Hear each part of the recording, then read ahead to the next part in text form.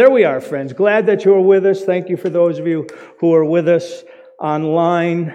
And today we start something new, something fresh. Won't be prolonged, but I'm really excited to bring it to you. But let's just begin, because the foundation of it is going to start with this scripture right here. From John chapter 17. John chapter 17, we read this. Jesus spoke these words, lifted up his eyes to heaven and said, Father, the hour is come. Glorify your Son, that your Son also may glorify you. As you have given him authority over all flesh, that he should give eternal life to as many as you have given him. And this is eternal life, that they may know you, the only true God, and Jesus Christ, whom you sent. I have glorified you on the earth. I have finished the work which you gave me to do. And now, O Father, glorify me together with yourself, with the glory which I had with you before the world was. I've manifested your name to the men whom you have given me out of the world. They were yours. You gave them to me, and they have kept your word. Now they have known all things which you have given me are from you. For I have given to them the words which you have given me, and they have received them and have known surely that I came forth from you, and they have believed that you sent me. I pray for them. I do not pray for the world, but for those whom you have given me, for they are yours. And all mine are yours, and yours are mine, and I am glorified in them. Now I am no longer in the world, but these are in the world, and I come to you. Holy Father, keep through your name those whom you have given me, that they may be one as we are. While I was with them in the world, I kept them in your name. Those whom you gave me I have kept, and none of them is lost except the son of perdition, that the scripture might be fulfilled. But now I come to you, and these things I speak in the world, that they may have my joy fulfilled in themselves. I have given them your word, and the world has hated them, because they are not of the world, just as I am not of the world. I do not pray that you should take them out of the world, but that you should keep them from the evil one. They are not of the world, just as I am not of the world. Sanctify them by your truth. Your word is truth. As you sent me into the world, I also have sent them into the world. And for their sakes I sanctify myself, that they also may be sanctified by the truth. I do not pray for these alone, but also for those who will believe in me through their word, that they all may be one, as you, Father, are in me and I in you, that they also may be one in us, that the world may believe that you sent me. And the glory which you gave me I give them, that they may be one just as we are one, I in them and you in me, that they may be made perfect in one, and that the world may know that you have sent me and have loved them as you have loved me.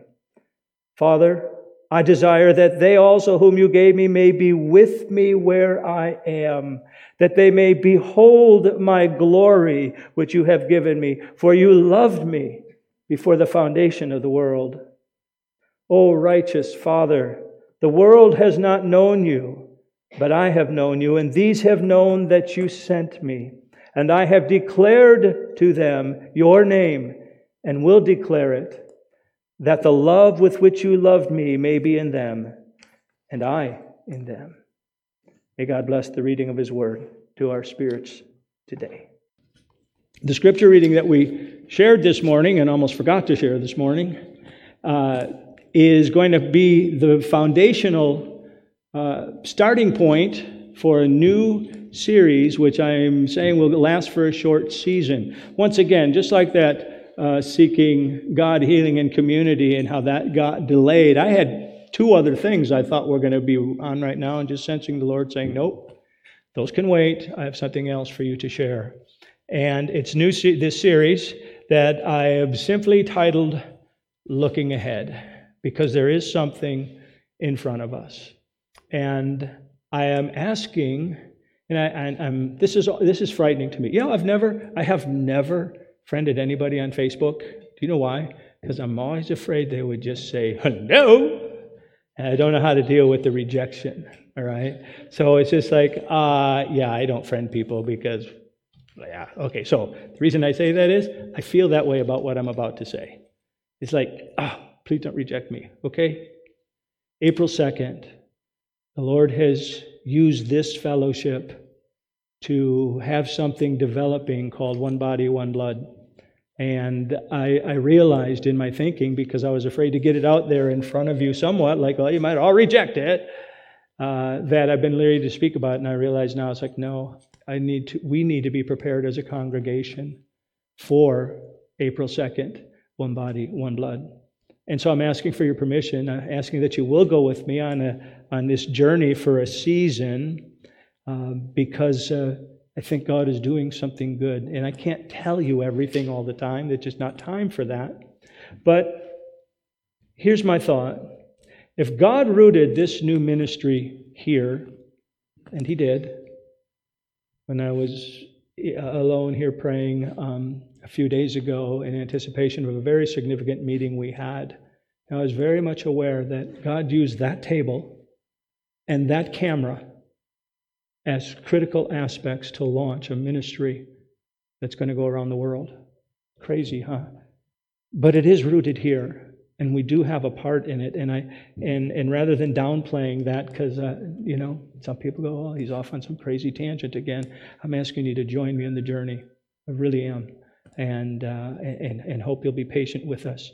What I want to do between now and then of that Lord's Table service that we're inviting people from all over the world to join us via the internet. What I want to do is emphasize scriptures during this series that are relative to the Last Supper, and probably some that will be relative to Easter week, Holy Week, as we get there. But all to get our thinking moving in that direction. And I sense the Lord saying I need to start with John chapters 13 to 17. 5 chapters there that all relate to the night in which Christ was with His disciples and ultimately led to the cross. And the other thing about John that I think is significant and why I want to take these passages is there's content in John that is unique to John. Anybody who goes to Bible school, when they start studying the Gospels, one of the first things they will learn is that Matthew, Mark, and Luke are similar in very many ways. You get to John, and he approaches the writing of his Gospel differently. And in this particular issue, the question of the Lord's table, he gives us information that the others don't give us, and he gives us a far greater volume of information about what was taking place on that night. So it's unique. So I thought, well, that should be a good place to start, to keep this in front of us. But the crazy thing I'm going to do is we're going to ultimately cover John 13 to 17, but I want to start with John 17. And there's a reason for that. John 17 is such a unique chapter in our Bibles. John 17 is the entire, as we read it, it's a prayer of the Lord Jesus Christ. Now, we have a few other prayers of the Lord Jesus Christ. They're very short. This is a fully developed prayer that he offers in the presence of his disciples. And it's the only one like it. And the other gospel writers don't include it. And that's what sets this apart. You know, we have what we call Our Father who art in heaven, hallowed be thy name. We all know that. And we call that the Lord's Prayer. Actually, this is the Lord's Prayer. This is the one the Lord prayed. That is the Lord's instruction on prayer, because that came out of a request, teach us to pray. And then he answered, and that's what we now call the Lord's Prayer. So maybe this we simply can call, because we're not going to rename this and change that whole thing that's been around for centuries. Maybe we just call this the Lord's Praying. And that's what we're going to look at for the beginning of this study and pull things out of it. Now, I want to tell you something that I learned recently. What I learned recently is that a new vantage point can stir a new perspective. And I'm seeing it happen with me. But here's a great illustration of it. Did I mention this to you? I can't remember. I talked to so many people. I can't remember where I said what to who. But anyways, how many of you by now, because I know I've mentioned her, how many of you by now are familiar with Molly A and her cooking show? Anyone? Okay, Judy, I was hoping at least, I thought if anybody will put their hand up with me, it'll be Judy. Okay, Molly A, her cooking show. All right, so this woman has a cooking show called Girl Meets Farm. And she describes her cooking as a blend of her Korean Jewish roots, as well as she married a guy from East Grand Forks. And so his Scandinavian roots that are all in this, okay? I encourage you to look it up, all right? Watch this. Now, is it becoming familiar to some of you? All of a sudden you go, oh, wait, I know this? No. Okay, Lori came across it because she noticed that on the opening to it, there's this reference to the North Dakota, Minnesota border. So she watched. She's like, look at this. And then when they show an aerial view of the house, we're like, we know that house. We've seen that. That is absolutely familiar to us. Well, if you go to Grand Forks via Highway 220, you come in East Grand Forks down 220, you will pass this house. And if you watch the show, if you've done that for years, you'll know immediately, I know that house. You'll do the same thing. All right, so Molly A. Well, at the beginning of the year, the end of last year, we're always keeping an eye as we drive down. Always watching to see, is she out there? Is her husband out there? Is their little baby Bernie out there? Got this? We always look. And so a couple weeks ago, we're like, yeah, but nothing major to see. We went down, I'm sorry. That there was something major to see. I'm just confusing because we went yesterday. Yesterday was nothing major to see. Last night, the synapses aren't all connecting today, Alice. You got anything for me here? So we drive by their house. We always turn and look, see, here comes a vehicle pulling out. And I said to Lori, I think that was her husband driving. It's all I could see, a glimpse. I think that's her husband. Ooh, this could be fun. There's a car right behind us. They pull out. They're following us. And so we're watching in the mirrors, could that be them? Could that be them? And this other car made a turn, and now we got a straight shot to look at them. I'm telling Lori, I said, she's got sunglasses on, but I'm pretty sure that's her in the passenger seat, right? So we're like, oh, this is so much fun. Okay. So we get to the light, and what we did in order to, kind of confirm things or not, is I made sure I stopped. They were moving into the left lane to stop the light right by McDonald's. You all know where this is at. I stayed back a little bit in my lane, let them pull up, park, or stop for the light in front of me, and then, ever so carefully, I crept up to where I'm still behind them, but we can see at an angle. And there was no question this was Molly A. on her phone. It was exciting, all right? It was exciting. But, here's what happened. We went from interested wonderment, could it be? Don't know for sure, not sure, to confirmed excitement once we got that vantage point in order. And we knew exactly what was going on. That was fun. But that's how we function. When I come to this passage, the same thing has happened. I always had a particular vantage point from which I read this passage, and I have referenced it to you tens upon tens upon tens of times. No question about it, because I find it such a fascinating passage, and so I tend to come back to it.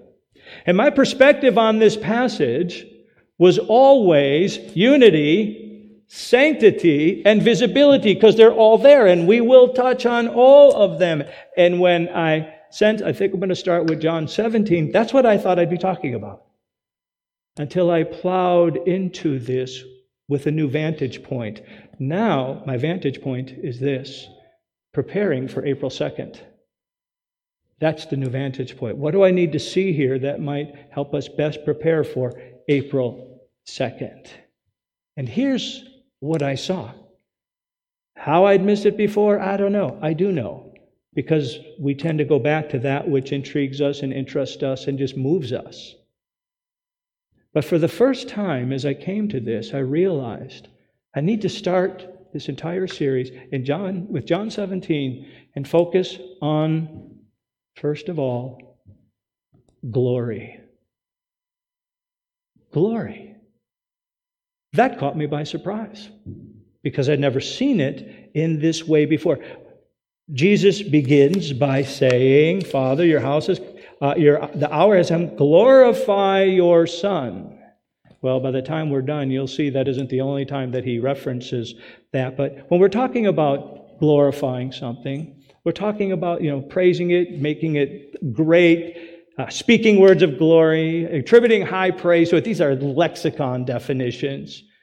Describing something as wonderful, as of exceptional value. Lori is actually going to be talking about glory with Awana kids on Wednesday, and so we were both preparing together, and she was showing me her material, and she started talking about glory, and her perspective, the word that she had, I thought was great, is greatness. All right, greatness. And all right, so that's the kind of thing we're talking about. But here's what struck me as weird, because when I think, because he's going to death, he's on his way to the cross. He will no longer be, in that breathing body in 24 hours. Done. And he's talking about glory. I find when confronted with death, I tend to think in terms of more sadness. I had it this week, layered upon layer. I have a friend by the name, and some of you will recognize the name, Larry knows. I think he's had contact with him, a friend by the name of Bill Gast, who 27 years ago now put myself in touch with this church.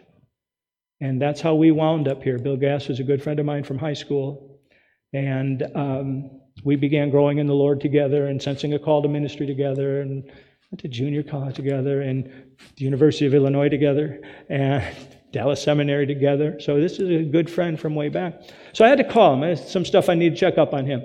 And so I'm calling Bill. We're getting caught up, and he says, but there's one thing I got to tell you. We had a little bit of sadness in our family. And it had been the night before that his sister, Mary, who Lori and I both know well, Sister Mary's grandson, 18 months old, the only grandchild she has, was at a daycare and eating mango and choked on it. And when I first spoke to Bill, this child was in the hospital, hooked up to machines, and they estimate 7 to 12 minutes without oxygen, and things were not looking good. And the next day, got a text message that said, Levi passed last night. They had to turn the machines off. I wasn't thinking glorious. I was sad to hear that. And then I began my news hiatus, my news fast. This last Monday morning, I just sensed the Lord saying, shut it all off now. You're not to be engaged in the news anymore. I kept praying for our nation. But then the news came and I haven't looked at details. I don't know. 4 people, apparently 5 maybe, in this big rally that was going to be happening, lost their lives. And that was a layer of sadness that just came on top of the other layer of sadness. And yesterday, this did happen yesterday, not 2 weeks ago. Yesterday, as Lori and I were traveling to Grand Forks again and looking for Molly A's house and seeing how the new addition is coming along, we got into the Grand Forks side, got over the bridge by Cabela's, and here there's all sorts of lights up ahead, and we could see they're diverting traffic. We are not going to get through there. So we went around to the right, and Lori looked down, and I never saw any of this. But clearly there was an accident, and she said they have a tarp over one of the vehicles. So she began looking. She began looking on the internet as we had lunch together, and pretty soon found that, bottom line on that story was 2 people in that particular vehicle were killed, as well as multiple injuries. And it happened just before we got there.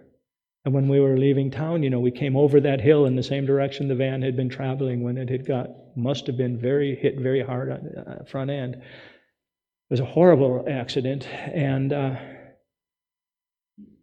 the sadness to think that Those people were just coming over this hill just a couple hours ago, just enjoying life. They got up, they got a Saturday to themselves. Life is going to be good. Life ended. They had no clue. Another layer of sadness. And that's why it strikes me, as the Lord Jesus Christ knows, He is about to die an excruciating death. That's why it strikes me is that with each one of these reports, all I felt was sadness over what had happened. And Jesus speaks about glory.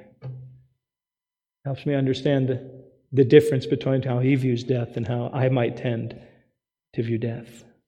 Well, let's dig into this passage and see why. First of all, I want us to note, if you will, that Christ awaited a reunion of glory. We've already noted, glorify your Son in verse 1, that your Son also may glorify you. But if we drop down to verse 4, we read, I have glorified you on the earth. I have finished the work which you have given me to do. And now, O Father, glorify me together with yourself with the glory which I had with you before the world was. He's anticipating a reunion of glory.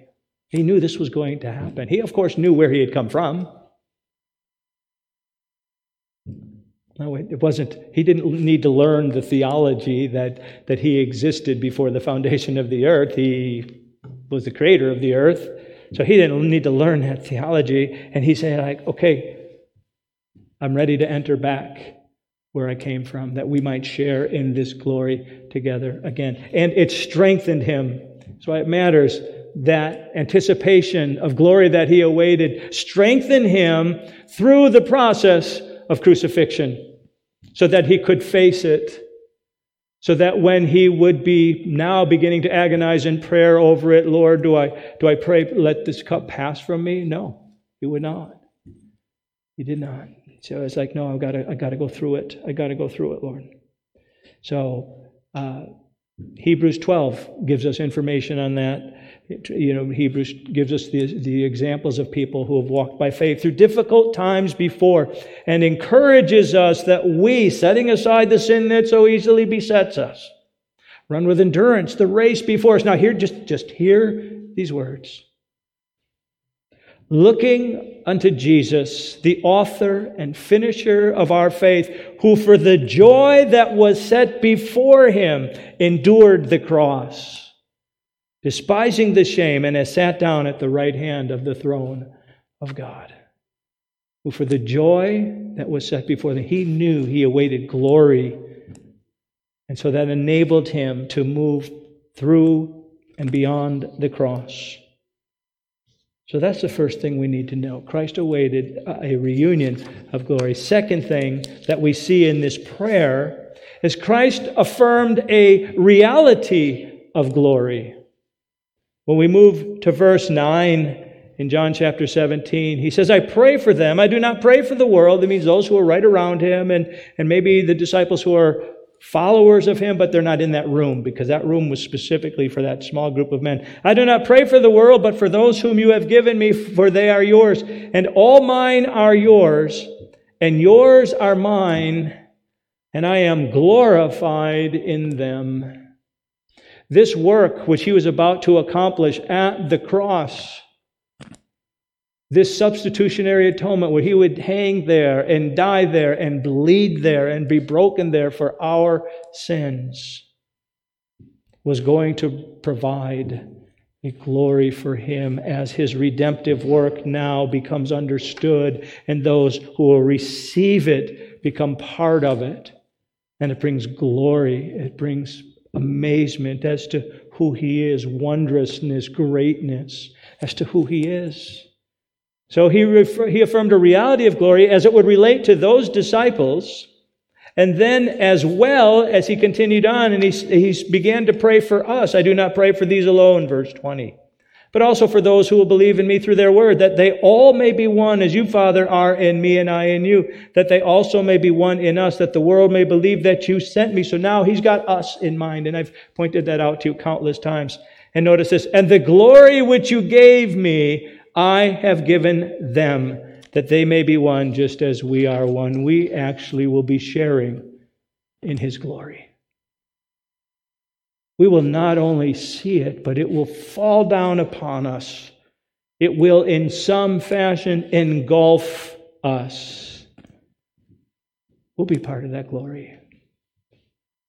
2 Corinthians 3:18, Paul wrote, "We all with unveiled face, beholding as in a mirror the glory of the Lord, are being transformed into the same image from glory to glory, just as by the Spirit of the Lord." This work, this redemptive work that God began or initiated, if you will, when Christ that night had that Last Supper and was going to die the next day, that work was going to bring glory to Him, and it was going to spread out on those who would receive Him, and we are going to be transformed by that glory. Now, I want to make one thing absolutely clear. This glory does not emanate from us. It pours out onto us. It's not as if we are ever, friends, got this? Let's make this clear. In anything that we say, we are never going to come to a place in our salvation where we say, "Look at me. Look what I did. I'm pretty cool." We will only offer glory back to Jesus Christ, back to the Father with whom He is one, because any glory that we experience emanated from Him. That's why Paul says, "God forbid that I should glory." This is the Apostle Paul, save in the cross of Jesus Christ. That's it. The only one who can glory is Jesus Christ. And He shares it with us, not so that we glory in ourselves, but we exalt Him because we are under this umbrella of His glory. How magnificent is that reality of glory? And so we are going to be involved in that. He's sharing it with us. And then, third thing, and this is what actually struck me most as I was looking at this, Christ anticipated a revelation of glory.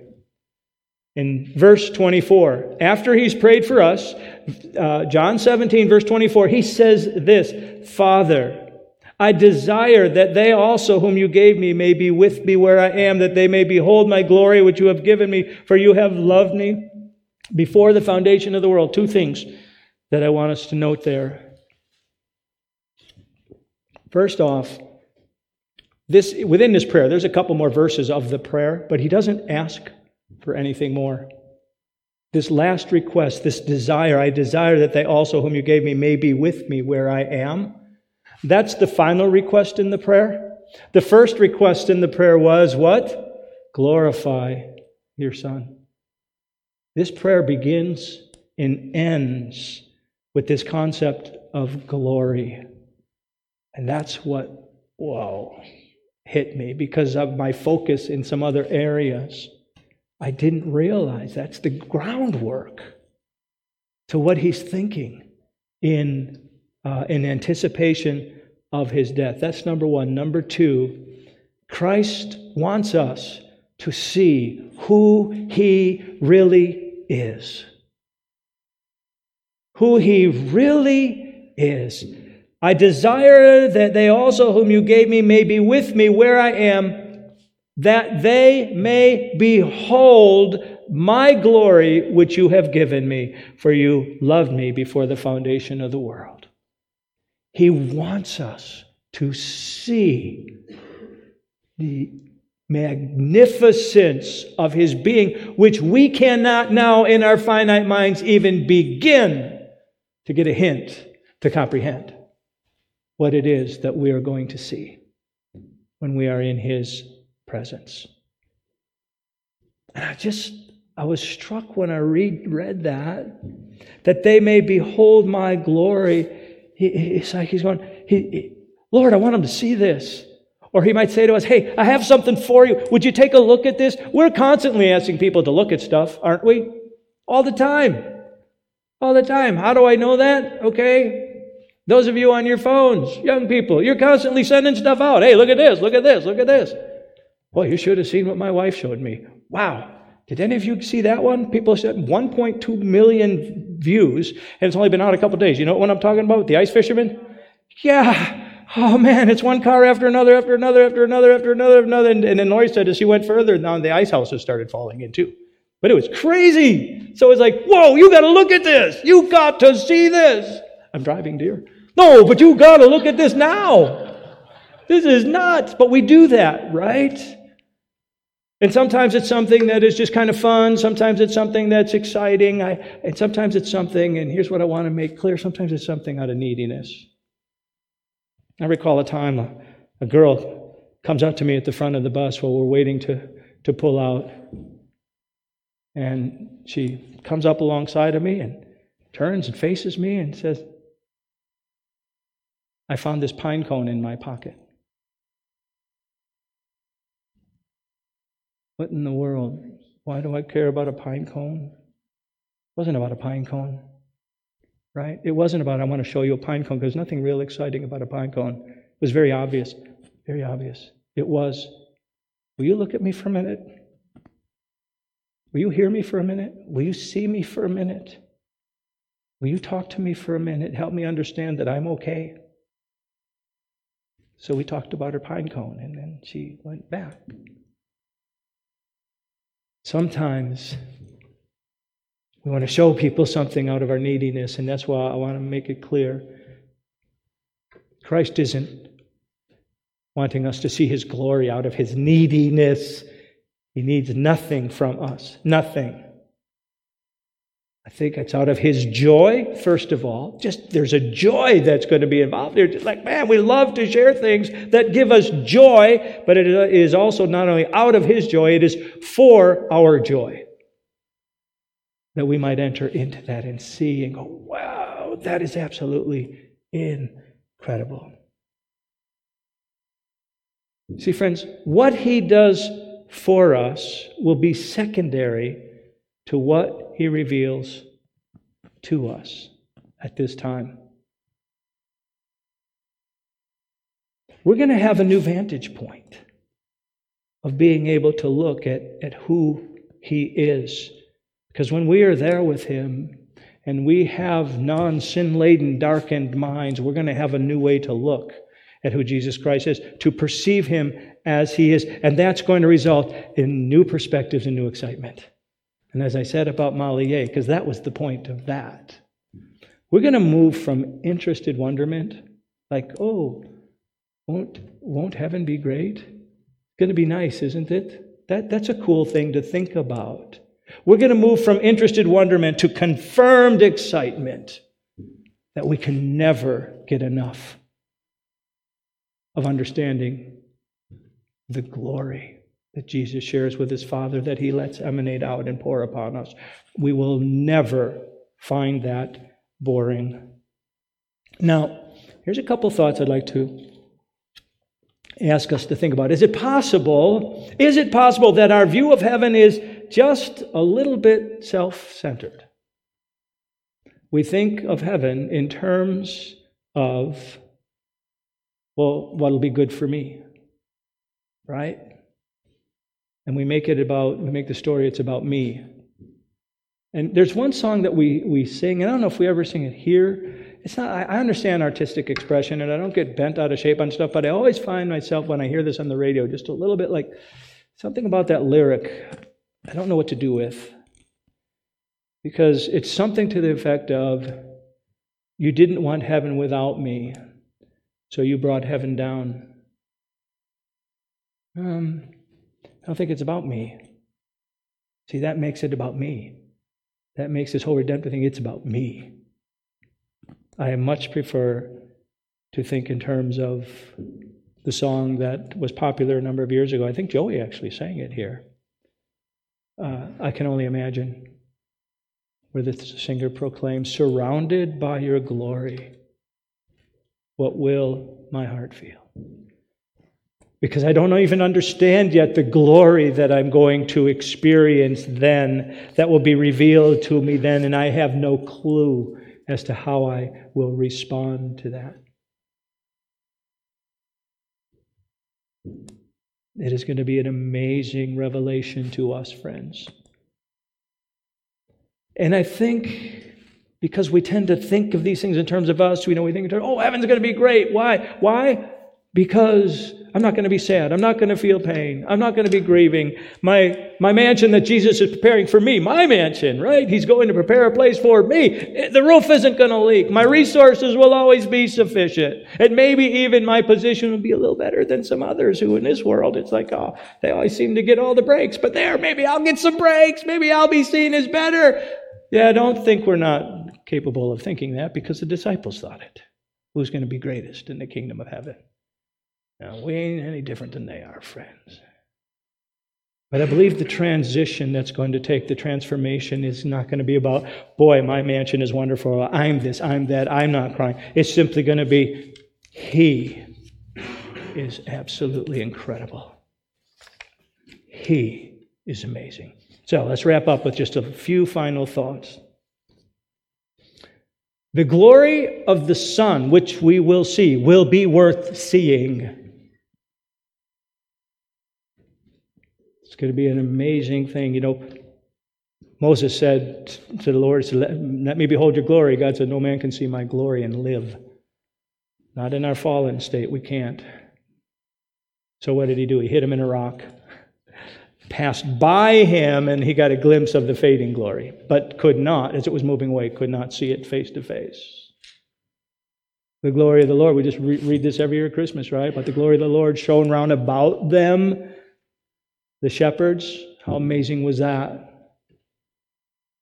What about Peter when he and two others with him, Peter, James, and John, on the Mount of Transfiguration, they saw Jesus. Two of the prophets with him. What was Peter's response? When they saw his glory and the two men who stood with him, Peter said, it is good for us to be here. And he tried, said, let's build some tabernacles. And let's just stay in this moment. Let's just stay right here. He was drawn into it. Didn't want to leave. It's going to be so worth to see the glory of God. And in Revelation 21:23, we read this, the city has no need, this is the holy city, of the sun or the moon to shine in it, for the glory of God illuminated it. We're going to see that. How amazing is that going to be? Think of how often we go to things that we think will be glorious. We chase these things all the time. And we tell our friends about them, oh, how incredible it was, right? And I'm not being critical of it. I'm just saying this is what we're wired for. But we just haven't seen anything yet. That's my point. For all these things that we chase and we think, wow, that's amazing, they're going to be compared to the glory that we see in Jesus Christ. I think about fireworks shows. I mean, I have waited for an hour at Disneyland, so I have a good position to see their fireworks show over the water that they have. I'll wait there because I know this is going to be a great show. And it is. But it will pale.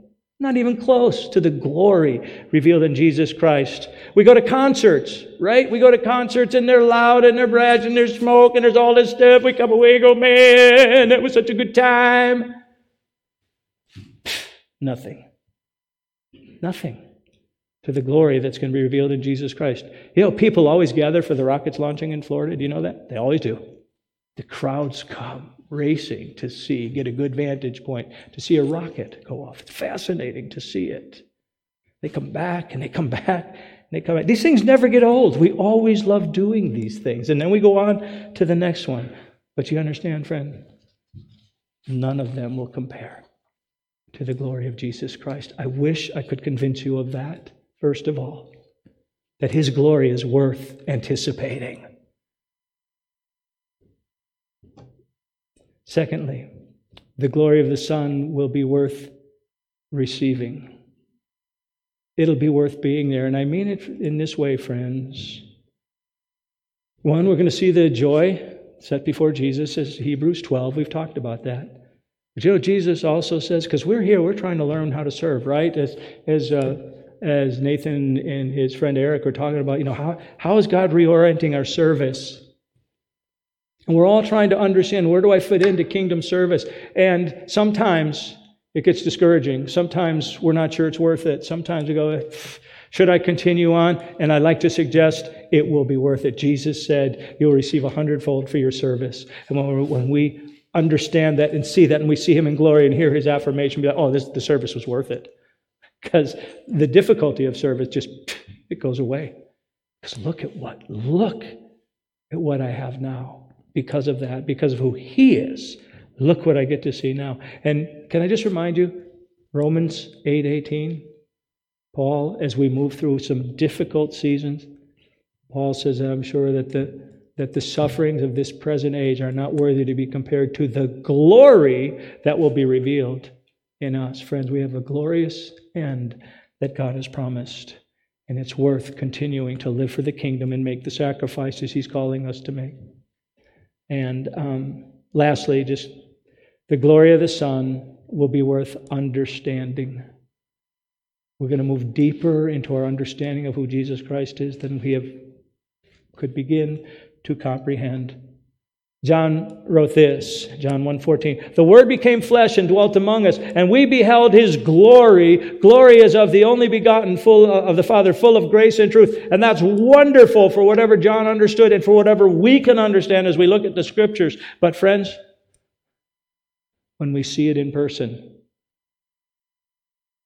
when it overtakes us and it drops us to our knees, we're going to say that everything was worth it. Because our Savior is so incredible, so glorious, so wonderful, we could not even begin to think about it. Oh, my friends, will you please let that reality encourage you to continue to walk with Jesus Christ, continue to seek those places of service where He is calling you, continue on in these things. I don't know how God is using each of you individually, but I know He desires each of you every day to be a presence for the kingdom. And may I encourage you, it will be worth it to be that presence. And one day, you're going to say, wow. Because, and I want the young people to grasp this as much as anybody, because you have so many things that try and get your attention and constantly flashing in front of you to understand. None of it will begin to compare to the glory of Jesus Christ. So keep Him first in your thinking. Father, thank You for the privilege of having this time in Your Word, Lord. Thank You that You are good and gracious. Thank You, Lord, that we anticipate a day of glory. When Christ being glorified, we see it.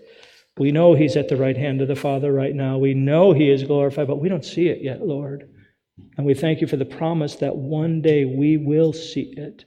One day, if we know Christ, one day we will be present in that. One day it will emanate upon us and it will consume us, Father. We look forward to that. May that give us the joy, the hope, the strength, the endurance to run the race that You've set before us each day, Lord. We ask in Jesus' name.